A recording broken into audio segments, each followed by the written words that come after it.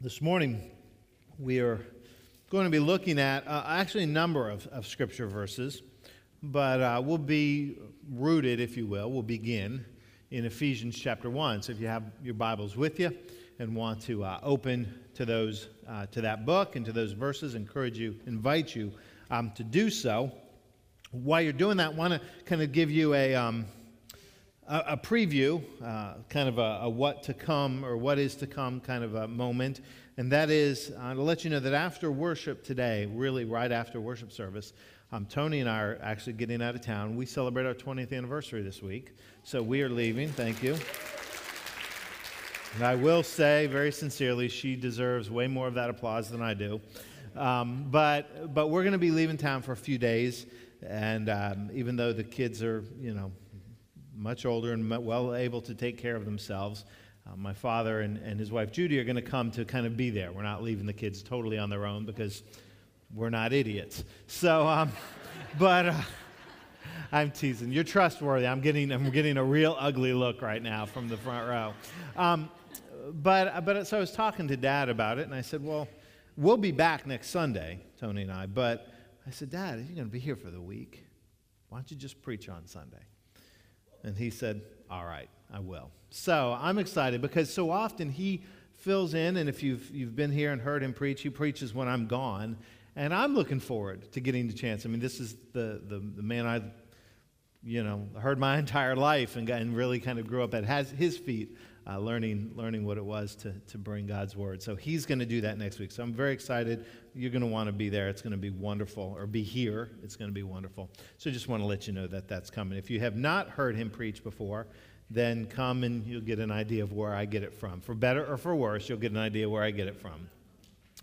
All right, now this morning, Ephesians chapter 1, going to pick up this letter that Paul writes to the churches. Going to pick it up at verse 15. And this is what we read. This is what the Lord speaks to us today. It says, for this reason, ever since I heard about your faith in the Lord Jesus and your love for all God's people, I have not stopped giving thanks for you, remembering you in my prayers. I keep asking that the God of our Lord Jesus Christ, the glorious Father, may give you the spirit of wisdom and revelation so that you may know him better. I pray that the eyes of your heart may be enlightened, in order that you may know the hope to which he has called you, the riches of his glorious inheritance in his holy people, and his incomparably great power for us who believe. The power is the same as the mighty strength he exerted when he raised Christ from the dead and seated him at his right hand in the heavenly realms, far above all rule and authority, power and dominion, and every name that is invoked, not only in the present age, but also in the age to come. And God placed all things under his feet and appointed him to be head over everything for the church, which is his body, the fullness of him who fills everything into every way. Brothers and sisters, we pray God's blessing here on the reading of his word, and let us pray. Lord, you fill your church. Fill us as your body. Speak to our hearts that we truly will see through the eyes of faith and may grow in obedience to the one who has called us, the one who has given himself for us, and the one in whose power we live and move. That is Christ our Lord. Amen.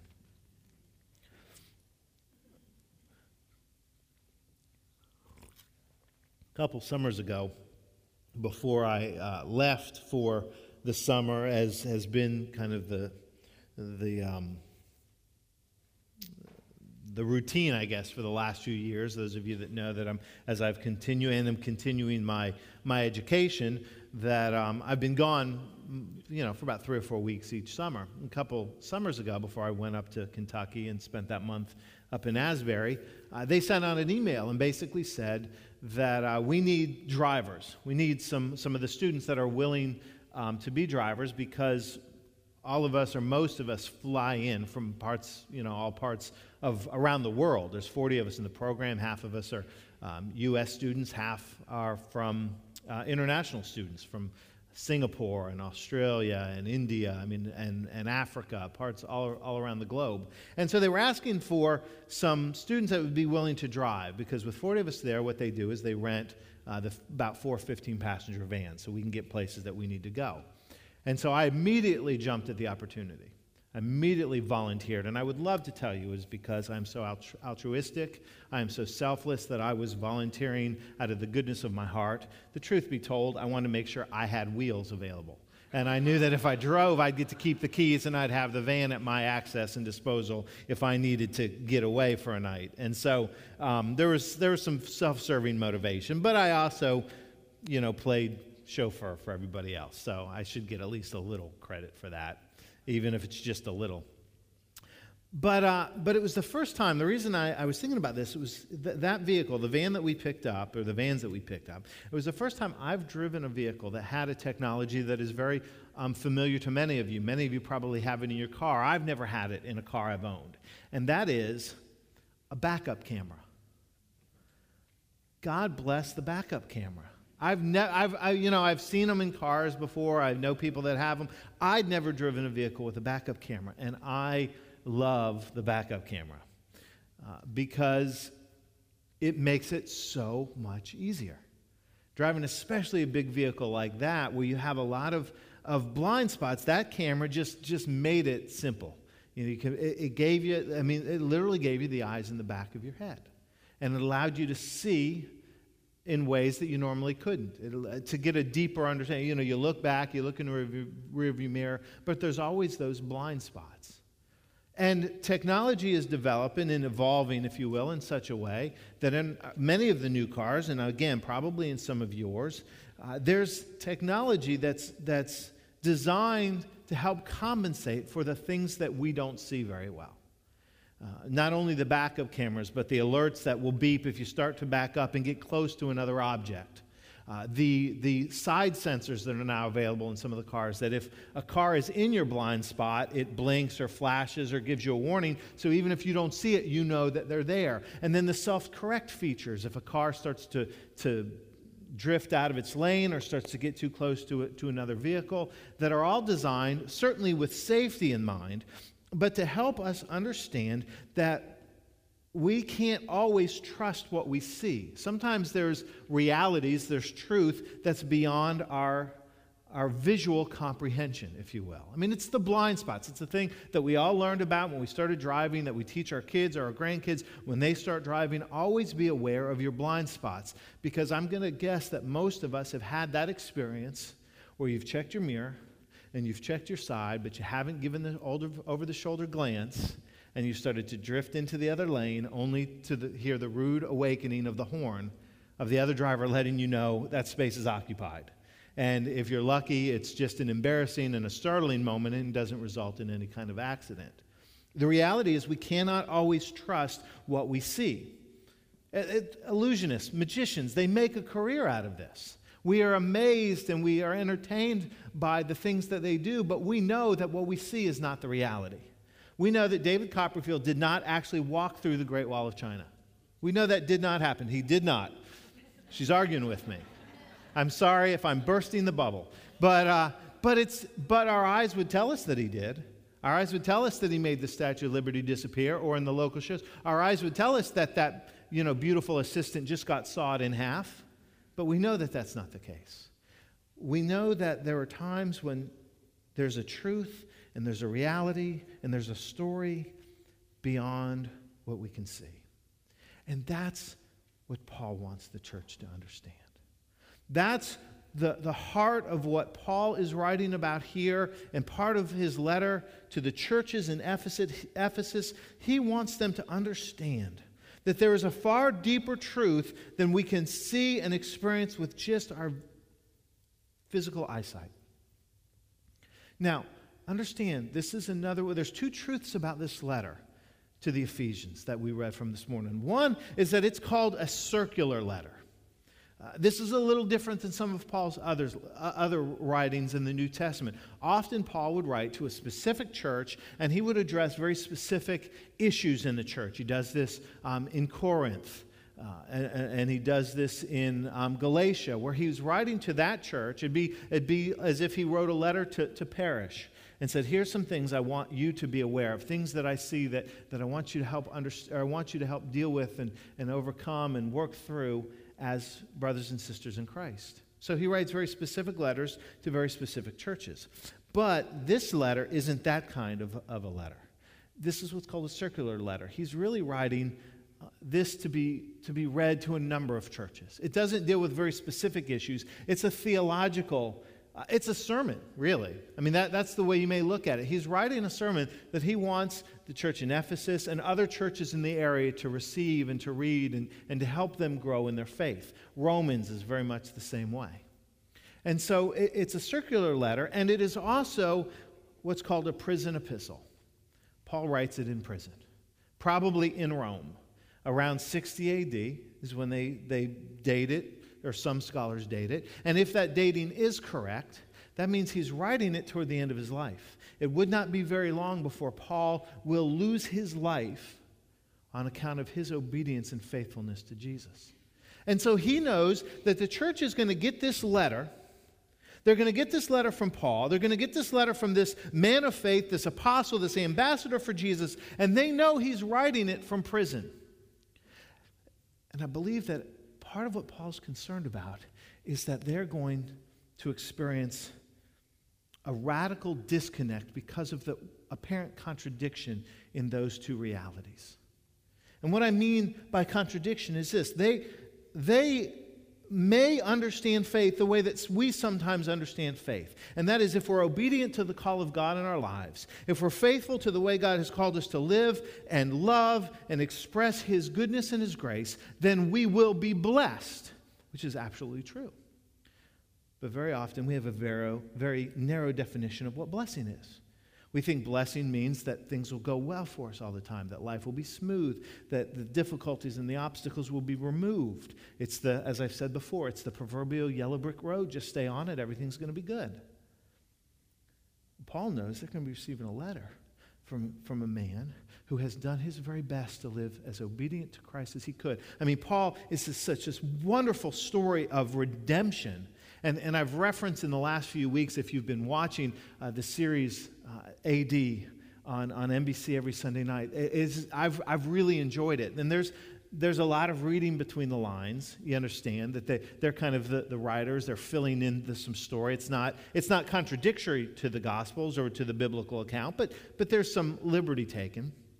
And they have made Paul, if you've been watching, Saul gets introduced in the last 2 weeks, and they make him about as vile and nasty a figure as you're going to find. I mean, he is completely unattractive in every sense of the word. And I love that because we're going to get to see, I'm not going to spoil the story, but I'm pretty sure we know how it goes. We get to see a radical transformation in Paul, an encounter with Jesus. And so Paul goes from this vile persecutor of the church to this proclaimer of the gospel. And he is as faithful and impactful on the church as any person beyond Jesus. He's had more to shape who we understand we are in Christ than anybody. I mean, you're just not going to find more faithful a person than Paul. And yet over and over, he talks about his sufferings. He talks about his arrests, his persecutions, his beatings, his stonings, his exile. I mean, just over and over, he suffers for Jesus. And Paul knows that there's a problem here if people understand blessings in too narrow a way, if their vision is such that the only thing they can believe and trust in is what they see with their eyes, they're going to have a problem. Because there seems to be this contradiction between faithfulness and blessings. But there isn't. And Paul knows there isn't. And we know there isn't. And so Paul writes this at the very beginning, verse 3. I didn't read from this verse at the beginning, but he said this. From his prison cell, writing this letter, this is what he puts down. Praise be to the God and Father of our Lord Jesus Christ, who has blessed us in the heavenly realms with every spiritual blessing in Christ. He wants them to know right from the very beginning, I'm writing to you as somebody who's been blessed. And God blesses us. But we have to be willing to see a little differently because we're blessed in ways that aren't readily apparent. It's like the blind spots. if we aren't aware of the blind spots, if we don't have something at work in our lives to help us to see on a bigger scale, we're going to miss that truth. And so he goes on to write these words in verse 17 and 18. He says, I keep asking that the God of our Lord Jesus Christ, the glorious Father, may give you the spirit of wisdom and revelation. Hear that, the spirit of wisdom and revelation, so that you may know him better. I pray that the eyes of your heart may be enlightened. I pray that the Spirit of the Holy Spirit, that's what he's talking about, will give you the Spirit, the ability to understand deeper, revelation and enlightenment, to understand deeper so that the eyes not of your head, not your physical eyes, but the eyes of your heart, the eyes of your understanding may be opened, as we sang about this morning, may see a deeper and a more profound truth in the face of what seems to be contradiction. That the Holy Spirit will correct what you think you know. I thought about this as I was preparing early in the week. I started to kind of think of this reality of correction in our lives and the fact that we have people in our lives and technology in our lives that are meant to correct us when we get off track. The proverbial red pen of the teacher, who grades the paper to let us know where we were wrong in order to try to help us get right. Or even in kind of simpler and less profound ways in the technology that we carry. I mean, those of us that carry cell phones and those of us that have been introduced to the reality of not talking but texting, the fact that very often our messages no longer are communicated orally, they're communicated with our thumbs. And if you want to talk to anybody under the age of about 30, you better learn how to text, because they don't talk on their phones. They text. I was laughing one day. I was talking to Cassie about this, and she was texting, and then she was using the voice to text so that she didn't have to type it. She could speak it. And she would text to her friend, and then her friend would text back, and then Cassie, rather than reading it, would have the phone read the text back. And I thought, you know what, Cassie, one day, there's going to be this great technology that will cut out the middleman, will actually let you talk and the other person even hear what you're saying in real time. I'm thinking, this is the craziest thing I've ever seen. Just call them. But that's not the world they live in, and that's not the world we live in. And so we do this texting. And I started to think about this technology of autocorrect. If you text, where if you misspell something, it corrects. The idea is to get right. The technology wants to make sure that you communicate what you mean to communicate. The funny thing is sometimes it messes us up. I've seen and done I saw the text once that said, really looking forward to the Christmas Eve party tonight. the New Year's Eve party tonight. Can't wait to kill you at midnight. Instead of kiss you at midnight. How many are you expecting at the party? That becomes how many are you executing at the party? Those kind of things. My favorite was the one that got sent out, said, I have to send my apologies, but due to what meant to be said was unavoidable circumstances. I cannot attend the gathering tonight. But what went out is, due to unavoidable circumcisions, I cannot attend the party tonight. Sometimes it doesn't quite get right what it means to. But the reality is often it does. And very often it corrects what we mean to say. It makes it clear, or it overcomes the deficiencies, our human error, if you will. And that's what I started to think about the spirit of wisdom and revelation. But then I got corrected, because I don't think that's the best image to use. Because in that case, the correction is saying that you are wrong and I want to get you on the right path. What the Holy Spirit does, what the Spirit of wisdom and revelation does, is not to discount or deny our experience of what we see, but to give us a bigger picture, help us to see it on a grander scale or a deeper understanding in some of the same ways, in far more significant ways, that camera on the back of a car helps us see what otherwise we couldn't see with our naked eyes. That's what the Holy Spirit does. It begins to correct and deepen us in this experience of the reality that we face. Let me go to the Psalms, if you will. to explain a little bit of what I mean. The Psalms are books of songs, of prayer, of poetry, beautiful, poignant, powerful, familiar to many of us. What I love about the Psalms is they're also very raw. They're also very real. I mean, they're prayers that are gut-wrenching in the Psalms. There are prayers that cry out to God in the face of the contradiction of life, in the face of the experience where what we're facing and what we're dealing with doesn't seem to line up with the blessings that we long for. And the Psalms are full of honest prayer. And if you've worshiped here any amount of time, you know that I'm a big believer in honest prayer, in laying it out before the Lord. And that's what we see in the Psalms. For instance, Psalm 13, hear how this begins. How long, Lord, will you forget me forever? How long will you hide your face from me? How long must I wrestle with my thoughts and day after day have sorrow in my heart? How long will my enemy triumph over me? I mean, do you hear that? That is not the kind of prayer you come to expect on a Sunday morning. That's not what you expect me or John or Sam or whoever's praying that morning to pray. But it's an honest prayer. Lord, where the heck are you? Where are you? Right now, I'm not feeling very blessed, and I'm wondering, have you forgotten all about me? That's what the psalmist prays. If you go a little bit further, and we could do this all day, but I'm just going to pick out two. If you go to Psalm 22, and you hear the beginning of these words, these may sound very familiar to you. This is what the psalmist writes. My God, why have you forsaken me? Why are you so far from saving me, so far from my cries of anguish? My God, I cry out by day, but you do not answer. By night, but I find no rest. Honest prayers. Prayers that are cried out in the midst of what seems like a contradiction. Why, God, if I believe and am faithful and doing the best I can to follow you, why am I in this place? Why am I in this place? And it is in the honest prayer, it is in the crying out to God that what we begin to allow to happen is God to speak back into us. That's why I believe it is so much healthier to be honest before God as the psalmist is, as the scriptures are, because it allows God to begin to speak back into us through the spirit that Paul is praying for, a spirit of wisdom and enlightenment.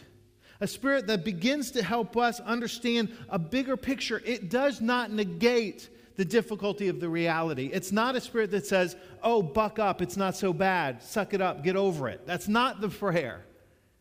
It's a prayer that says, but allow faith to speak to you about a deeper promise even in the midst of it. And this is what I find so powerful in those Psalms. They start out with cries of anguish and cries of struggle and cries of pain. But I want you to hear how they end. Go back to Psalm 13 where it began, how long, Lord, will you forget me? And hear just a few verses later how it ends. But I will trust in your unfailing love. My heart rejoices in your salvation. I will sing the Lord's praise, for he has been good. And then back to Psalm 22. My God, why have you forsaken me? This is how the psalmist ends. Posterity will serve him. Future generations will be told about the Lord. They will proclaim his righteousness, declaring to a people yet unborn, he has done it. So the question becomes, does reality change for the psalmist from the opening prayer where they're crying out to God to the end where they proclaim his goodness and love? Does reality change? Does the experience change? Does all of a sudden the storm clouds go away? No. They begin to trust in the promise of God, not because the storms dissipate, but because they remember. They're reminded, enlightenment and revelation and wisdom, that God's in the midst of that. God hasn't abandoned, hasn't forgotten, but is there and is present. And his promises are as real in the midst of the contrasts as they are in the midst of the joys. That's what Paul wants the church to hear. That's what he goes back to in Ephesians chapter 1. He wants the eyes of the heart to be opened. So hear this. So that you may know the hope to which he has called you, the riches of his glorious inheritance, and his incomparably great power. Paul says, no. Yeah, I'm in prison. Yeah, this is going to cost me my life, but I have forgotten not my hope. I have forgotten not my inheritance, and I have forgotten not whose power at which I find strength and courage. Hope inheritance, and power. It's the gift that God gives through His Holy Spirit when we believe and trust in Him. It reminds us that even in the midst of what may sometimes be difficult circumstances, God is working for plan and purpose. Not cause, but for plan and purpose to restore all things. This week, we celebrated here on Friday morning the life of Ivan Hamby. These flowers were part of his celebration of life. They were in here. Many of you don't know Ivan. Ivan and Mary Kay. Mary Kay continues to be faithful members of the church. Ivan was part of our leadership when I first came here. And as we prepared the service, and I met with Mary Kay and his daughter Kim, as I always do, I asked when we met, is there any scriptures you'd want read at a service? And Kim said, yeah, I want to read Revelation 21, 1 through 5. It's the next to last chapter of the entire Bible. And since that time, this text has been reverberating in my mind and my thought and my heart. And I want to read it to you. This is John's revelation. God's revelation to John, I should say. It says, "Then I saw a new heaven and a new earth. For the first heaven and the first earth had passed away, and there was no longer any sea. I saw the holy city, the new Jerusalem, coming down out of heaven from God, prepared as a bride beautifully dressed for her husband. And I heard a loud voice from the throne saying, 'Look, God's dwelling place is now among the people, and He will dwell with them. They will be His people. God Himself will be with them and be their God. He will wipe every tear from their eyes. There will be no more death, or mourning, or crying, or pain, for the old order of things has passed away.' He who was seated on the throne said, 'I am making everything new.' Then He said, 'Write this down, for these words are trustworthy and true.'" I want you to remember this. We get confused about Revelation all the time. It is a difficult book. But don't forget, John's writing to a church that is being persecuted. God gives them a vision that says to them, endure, be strong, have faith, because God's moving to restoration and redemption. God has a plan. God has a purpose. God is at work, even when your eyes don't see it, even when it's not as visible as you would like it to be. Trust and see deeper. It goes back to Paul. With the eyes of your heart, so that you would know His hope, you would know your inheritance, and you would find His strength. I want you to hear that. His hope. The day is coming. The old will pass. The new will come. There will be no more tears, no more death, no more sorrow. All things will be made new. That's our hope. That's our inheritance in Christ. And it is found through the power of God, whose word we can trust, whose words are trustworthy and true. It ties right back. It is the crux of this gospel message. It is not a promise that we won't experience moments that really make us wonder. If you've just never looked at the world and wondered where God is, I'm not sure how close you're looking. If you've never found yourself wondering, how does this, in my life or anybody's life, how does it make sense? Because there are times, I'm telling you, it just doesn't. At least I haven't figured it out. What I trust, what I believe in, what I'm willing to stake my life on is that God gives us a deeper understanding to help us see in our blind spots, to help us to have faith and a trust that there's things going on beyond what our physical eyes can see, and there's a plan and a purpose in all of creation, and God is weaving it to completion in His time and in His plan. But we can trust in that. We can trust in His blessing, in His presence now. It's not just wait till you die and go to heaven. It's here and now. It's in the moments, even in the dark moments, where Paul in prison can say, I am blessed. And Paul and Silas can worship and sing songs of thanksgiving and praise even while they're in chains, because they know they're blessed here and now, but they know there's also a promise yet to come that sustains and strengthens. That's the correction. Yes, there are apparent contrasts, but God gives us a greater understanding through His Spirit of wisdom and enlightenment. My prayer is that you know His hope, you trust in your inheritance, and you are blessed and empowered by His strength. Let's pray. Lord, it is a challenge, this journey of life that we walk. It is filled with moments of great joy, and it is filled with moments of, moments we just don't understand. We don't know. We struggle. We cry out to you. Lord, speak to us. Not that it denies the reality, but in the midst of it, we can find a hope and a peace.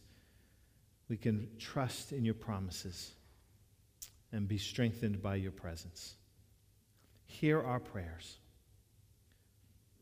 Strengthen us in our faith. We pray in Christ Jesus. Amen.